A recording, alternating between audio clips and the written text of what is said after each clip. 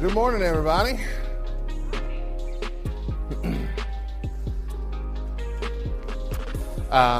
Most of y'all might not know this, but several years ago, I had a fairly popular anonymous Twitter account. It was an account set up to tell church-based humor. I called it Back Row Baptist. In fact, there was a copy of a collection of all my best tweet jokes in our church library, which you might not know had any connection to me. And I'm not going to lie, it was stupid. But it was kind of fun, the fun kind of stupid, you know what I mean? And in the span of just a few months, I had reached something like 24,000 followers by accident. And the only connection that these people had to me was reading my dumb jokes every day. And the longer that I ran it, the more I felt a responsibility to keep being funny. And I enjoyed it for a long time. And then God started to do something interesting. He used my stupid little jokes to actually start a dialogue with person after person after person. Some people were hurt by the church. Some were unbelievers who grew up in a Christian home. Some were believers like me seeking to find the funny in our faith. This little comedy Twitter account grew into a blog, a podcast, a morning show on a radio station. And in 2020, was taken in under the umbrella of a larger ministry called Love Thy Nerd. The Back Row Morning Show is something that I still do with my friend Megan Oakes every week. And we have reached well over 500 episodes. In fact, we recorded 550 and 551 just yesterday. On this show, we do talk about serious faith-based stuff, but we also tell stupid stories, react to funny news, taste test disgusting food like taco-flavored crickets and hot dog-flavored candy corn. There's videos out there if you want to see them. I wouldn't recommend it. And all of it means absolutely nothing in the long run. If tomorrow we decided to put it into it, kill whatever is left from Back Row, gone and dead, that would be fine. Everything that we've done since 2011 would dry up and pass away. The things that would remain were the thousands of people whom over the years have had a deeper, more profound experience born out of something stupid that we shared in common. Many people would look at the stuff I've done in ministry over the last 12 years and call it childish. Heck, Love Thy Nerd is a ministry based around video games, tabletop games, and comic books. We go to comic and game conventions and create all kinds of written audio and video content largely focused on people's nerdy love of adventure and sci-fi and superheroes. But all of that frivolous stuff, all of those childish things constantly open the door for real, important conversations on life and faith. There's a verse in 1 Corinthians, verse 13:11. It says, "When I was a child, I spoke like a child, I thought like a child, I reasoned like a child. And when I became a man, I gave up childish ways." And unfortunately, we have used that verse out of context for a long time. Many of us think that this is saying, hey, stop playing video games, stop wasting time with nonsense, get up, get to work. You aren't honoring God unless you are doing something tedious and frustrating all the time, because that's what adulthood is. But in reality, this verse is bringing an entirely different message. In fact, what Paul is actually saying is leave behind your immature, naive, and perhaps irrational way of thinking. Stop acting like you know everything or that you can see the whole picture. Focus more on growing yourself than finding faults in others. This month, I've been bringing you a series called Straight Outta Context, where I've been showing you verses commonly used in Christian culture, but used incorrectly, at least in part, and how when put back in its proper context, it can mean something so much bigger. And we'll touch a little bit more on verse 11 in a bit, but that's not actually the verse I'm here to discuss. Instead, I want to take you back to your wedding day. those of you who are married or have been. I'm sure it was a bit of a blur for friends and family. Makeup and decorations, photos, and that ever so slight fear in the back of your mind that your future spouse might just run away before the ceremony after meeting all of your crazy relatives. But I'd bet money that, especially if you were married in a church, at some point between the rehearsal dinner and the reception, somebody quoted 1 Corinthians 13, 4 through 7. Love is patient and kind. Love does not envy or boast. It is not arrogant or rude. It does not insist on its own way. It is not irritable or resentful. It does not rejoice at wrongdoing, but rejoices with the truth. Love bears all things, believes all things, hopes all things, endures all things. It's lovely. It is a fantastic chunk of verses, and it really does lay the groundwork for a good start in a marriage. But using it that way is completely out of context. So let's get to work and start with a bit of history, and by a bit this time I mean a lot, so buckle up. Without the context, this passage is a beautiful narrative on love, and it is eloquent enough on its own. But when you put it in the proper context, when you have an even more beautiful passage, it's going to show you the true value of love. The first thing we have to do is understand this passage is to look back at 1 Corinthians 12. This chapter deals with the concept of spiritual gifts, and especially the gift of speaking in tongues. And in that chapter, Paul also writes about the church being a body that all of us need each other. It's a celebration of our individuality because God made us all different so that we can all accomplish different tasks that God has for us. Where we are different, we need to celebrate that God has made us this way so that we can accomplish many tasks for Him instead of just a few. But you have to understand that there is a reason that Paul is writing this stuff to the church of Corinth, and the reason is because the opposite was happening in that church. People aren't taking their spiritual gifts and thanking God for them here and using them for His glory. People also weren't looking at others who were different from them and accepting those differences with all of the strengths and weaknesses that come from our uniqueness. The exact opposite was happening. You had people in the church who were putting themselves ahead of others because of the spiritual gifts that they had. The most obvious one being talked about here was tongues, but there were others. So Paul begins to remind them that we all have spiritual gifts. If you're a follower of Christ, then there are areas that He is going to gift you to serve Him with. Because the source is the same, so is the value of the gift. It's not something that we should compare to other people. If the source is the same, we should use them to put focus on Him. That's what Paul tries to do in the second part of chapter 12. He reminds them of the purpose. You had people saying, well, my gift is superior to yours, therefore you should be like me. And if that sounds familiar, that's because it's still happening in every church today. You have those people who don't mind telling you that the church would be better if simply everyone acted and behaved like they did. But that's not how Paul saw it, and that's not how God sees it. And I can prove that, because if God wanted us all to behave and act the same, He would have made us all the same. And He didn't. He made us unique. And Paul was saying that we should celebrate that uniqueness. So then we come to the heart, literally and figuratively, of the argument that he makes in chapter 13. So the last line of chapter 12 reads, "And now I will show you the most excellent way." So what is that way? We find it in chapter 13, the first 3 verses. "If I speak in the tongues of men and of angels, but have not love, I am a noisy gong or a clanging cymbal.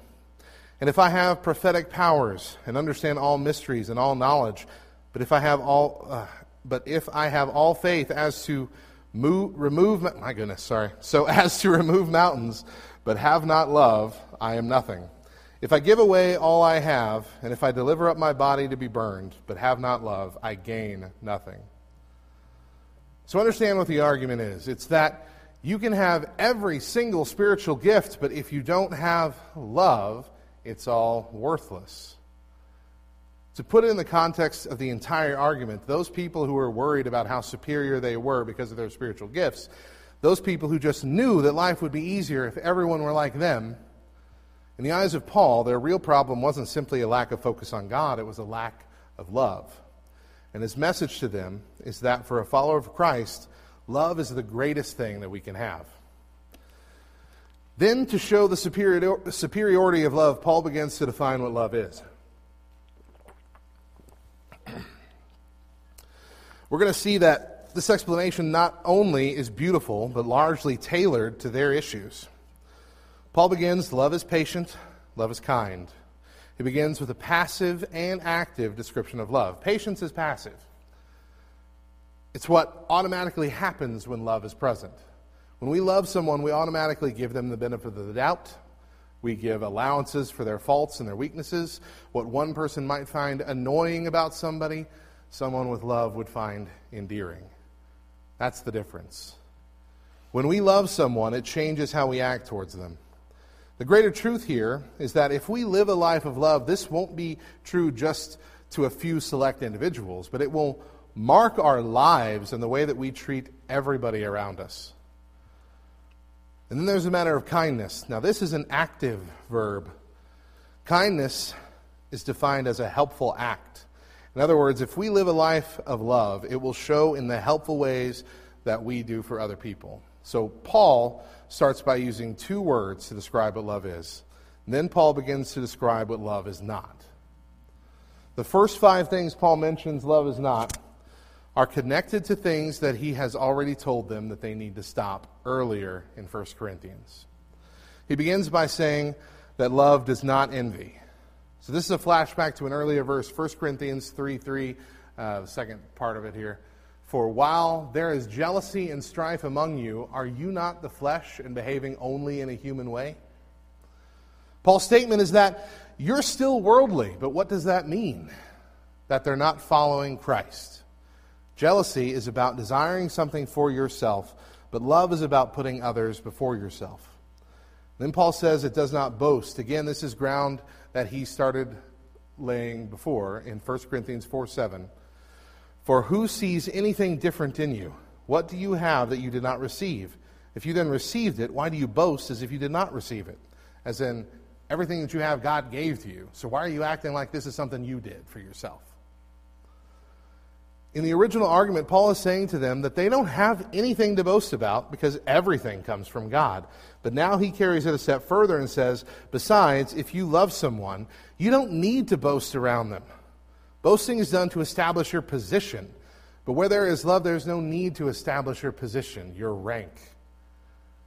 Because you are already secure with those that love you or those that you love and who love you back. That is the greatest thing about love. It's not earned, so you don't lose it.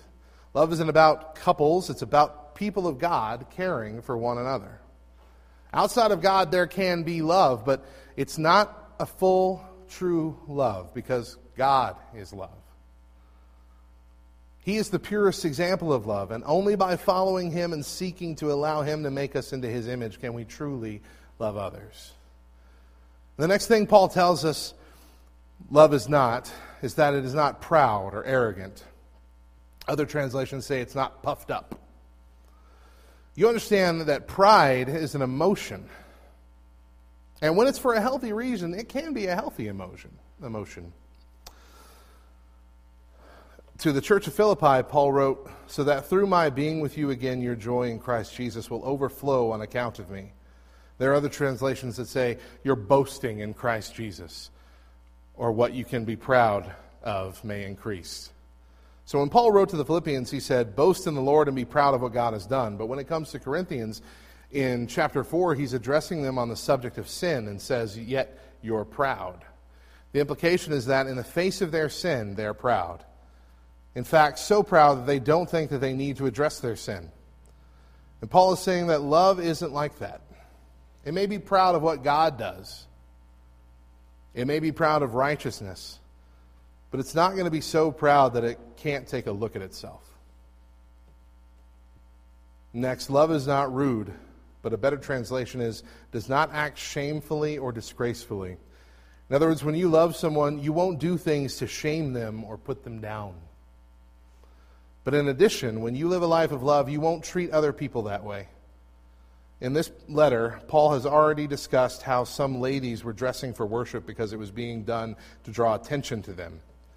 He also had discussed how some people were acting when they were served communion because those that were affluent had basically taken over serving communion and were using the time when everyone is supposed to be remembering Christ's sacrifice for us, and they were using that time to make those who had little feel bad or inferior.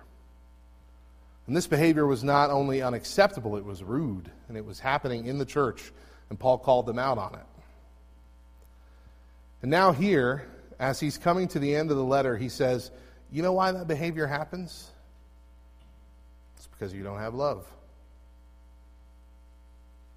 You know what's interesting? Each of these terms shows not just a lack of love, but a lack of security.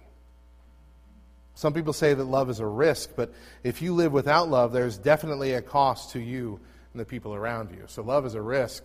Not having love is already failing, already losing.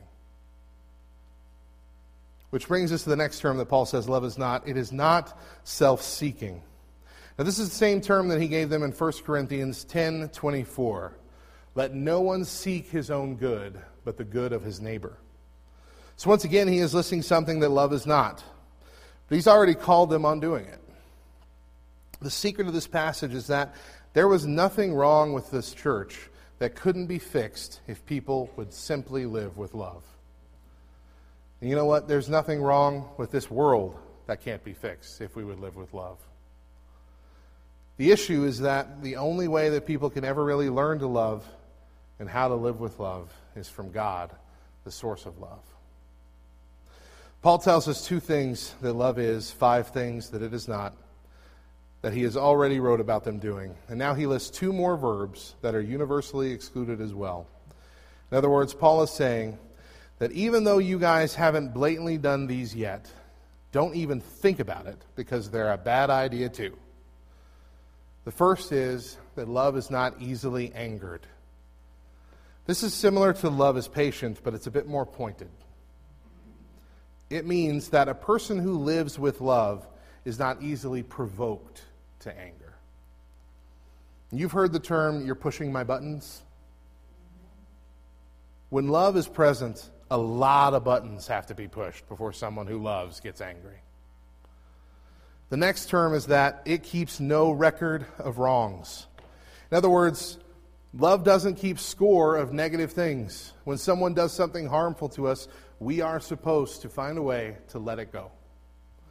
When Jesus told us to forgive our brother not 7 times, but 70 times, 7 times, he's saying always forgive.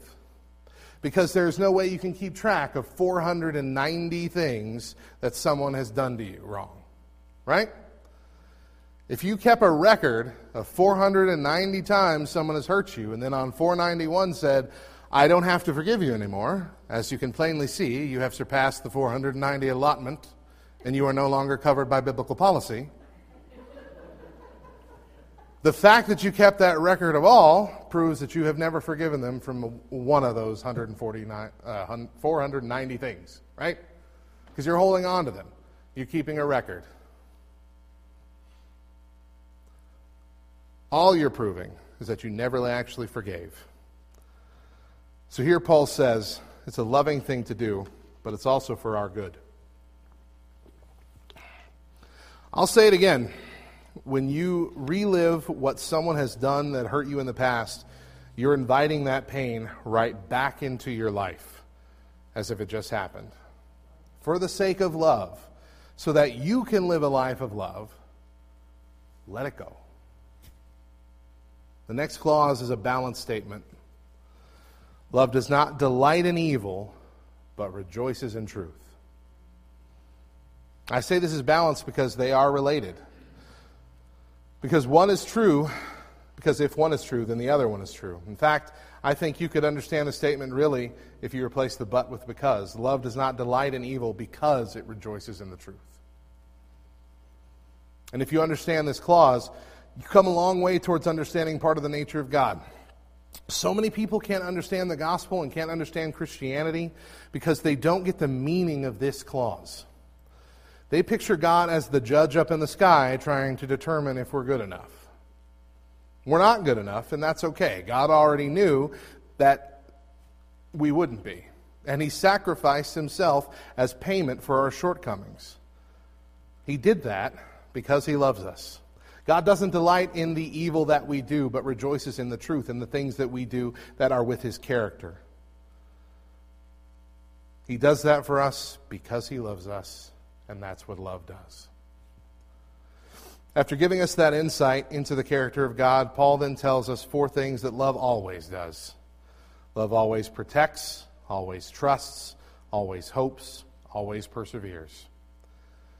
These are the things that love always does. These are the things that we should do for each other and the way that we should treat each other. And best of all, these are the things that God does for us. These are the do's and don'ts of love. The things that love is, the things that love is not. And when we have this transitional paragraph that comes after this that compares love to the spiritual gifts, and in Paul's mind, love is greater. That's the opening statement in verse 8, love never fails. It doesn't mean that there won't be problems or difficulties. It does mean that those things won't destroy love. No matter what happens, love will remain. And then here he gets really personal. Now remember, he's just gotten done talking to them about spiritual gifts. It's something that they are proud of. And then he hits them with, but where there are prophecies, they will cease. Where there are tongues, they will be stilled. Where there is knowledge, it will pass away. In other words, you guys have been so proud of your spiritual gifts, but they are temporary. At some point, they will fade away. It may be with time, it may be with the fading of life, but everything that we get here on this earth is just for a season. Except love. Love comes from God, and it will remain. Love should be the focus. Because of this, love is the deepest expression of our spiritual relationship with Christ, because it is what endures. The motivation for Jesus' entire mission here on earth was love. Everything he did was motivated and marked by love. Think of the power he had at his disposal to deal with issues and people here on this earth. And even those who constantly harassed him, he had the patience to deal with them rather than any of the other options he could have used. Even on the cross, when he asked God to forgive them, he was doing it out of love. Then Paul closes with this well-known verse. And now these three remain, faith, hope, and love. But the greatest of these is love. But now that we've heard the context, we can fully appreciate the message of these words. Faith is important. We need faith. Faith brings us our salvation, right? That's the whole starting point. Hope is something that we desperately need, especially in a time when things get hopeless around us, in our country, in our world, in our communities. Hopelessness can overtake us. Hope is something we desperately need to cling to. But love is laid out clearly and explicitly as more important, the most important of all things. The Corinthians wanted to know what was the greatest and most important, and Paul has been answering. His first answer was for us as Christians to understand that our mission is to work together. And now for the conclusion, he tells them that love is the greatest good, but only after setting up the reason why. The love fulfills the rest. Because of love, faith will be fulfilled. In verse 12 it says, now we see a poor reflection as in a mirror, then we shall see face to face. Today we have faith in God. We hope in the promises that he has given us, including the ultimate one that one day we will go to be with him. But because of love, one day that promise will be fulfilled. We will no longer believe in what one day will be, because we will see what is then. Because of love, hope will become knowledge. The second half of verse 12 says, now I know in part, then I shall know fully, even as I am fully known. So today we have an idea of what he is like because of what his word tells us and the way that the Spirit moves in our lives. But one day, because of love, we will go to live with him and all will be revealed. We won't hope that God is all he says he is, because we will truly know him then. When that day comes, the love of God, which fulfills all, will be all that remains.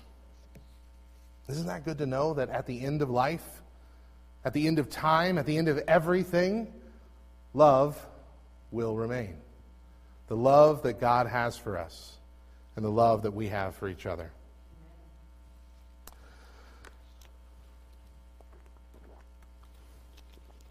Peanuts has always been one of my favorite comic strips. And Linus is my favorite character, bar none. In one of these daily comics, Linus says, "When I grow up, I'm going to be a doctor." And his older sister Lucy says, "You can't be a doctor. You have no love for mankind." And Linus replies, "I love mankind. It's people I don't like." Today's message was a bit different from my other two because it was all about the context and delved into a much larger scripture. But I still have 3 points I want to cover really, really quick. First, yes, 1 Corinthians 13 can help us with our personal relationships, especially marriage. It's a reminder that we are on the same team, that we have the same goals, that we should never treat each other as opponents, that we should treat each other humbly and empathetically instead of like we're, on a battlefield. Second, 1 Corinthians 13 can train us how we should be acting in all circumstances with all people. Not just those we trust or are close to, but everyone. Because it doesn't matter what we do. If we aren't doing it in love, it's a load of garbage. And thirdly, 1 Corinthians 13 can show us how to truly reach the lost. At the beginning, I told you about Love Thy Nerd, a ministry that I'm a part of. Let me tell you about a man I met through LTN. When he was younger, he had a friend introduce him to a tabletop role-playing game called Dungeons & Dragons. The church at large once had a major problem with Dungeons & Dragons, only it didn't really know why. People said that there were goblins and wizards and dragons and assumed that was close enough to the devil that, well, we probably just shouldn't have anything to do with it. In reality, it's closer to people making up their own Lord of the Rings story, really. It's creative and artistic, it's acting and world building, it's fellowship, it's fun, it's pretty much harmless. But this man I met told me that when his parents found out that he had been playing D&D, they took him to their pastor. And the pastor said that he was being persuaded by the devil to play such an evil game, and that if he really liked playing it, it meant he was bound for hell because he had been turned to the evil one. And so, as a kid, hearing this, he stopped playing. He pretended like he hated the game. He even turned his back on his friend that introduced him to it. A few years later, when he left for college, he saw a flyer for a local game night where they were having a standing weekly D&D game. He decided to give it another try. And what he found in that room was a group of people who loved him, loved playing a game with him, and made him feel like family. The church he attended never made him feel that way. He always felt like he was on the verge of somebody's wrath, either God's or the pastor's or his parents. And it was then that he stopped going to church and stopped associating with believers almost entirely. But then, a couple decades later, he found Love Thy Nerd, a group of Christians who loved the same games he loved. And they invited him to play an online version of D&D with Christian nerds from all across North America. They didn't preach at him. They didn't judge him. They didn't expect anything in return from him. All they did was love him. They loved him in the way Paul described love. And that began to till the soil in this man's heart. It softened the earth so that seeds could be planted again. It brought this man back to church. It opened him up to deeper conversations. It changed his perspective on Christianity and on our loving God. He no longer feared the wrath. He clung to the love. I've heard hundreds of stories similar to this over the years. Christian unlove turned people away from the church, sometimes from God entirely. But when they stumbled upon true Christian love again, it brought them back. One instance. Just like last week, one hug. One interaction with somebody who's truly exuding the pure love of God to them can be enough to erase decades of hurt, decades of pain, decades of fear. That's how powerful God's love is. For all of us, love should be our biggest ministry. Please don't convince yourself that love is soft, that love is weak, that it is not something that we should be focusing on, that it is not enough to bring people to Christ. Love is the most powerful force God has unleashed on this planet. And without it, every word we could ever say is just noise. Every act that we could ever do gains nothing. Everything without love is nothing.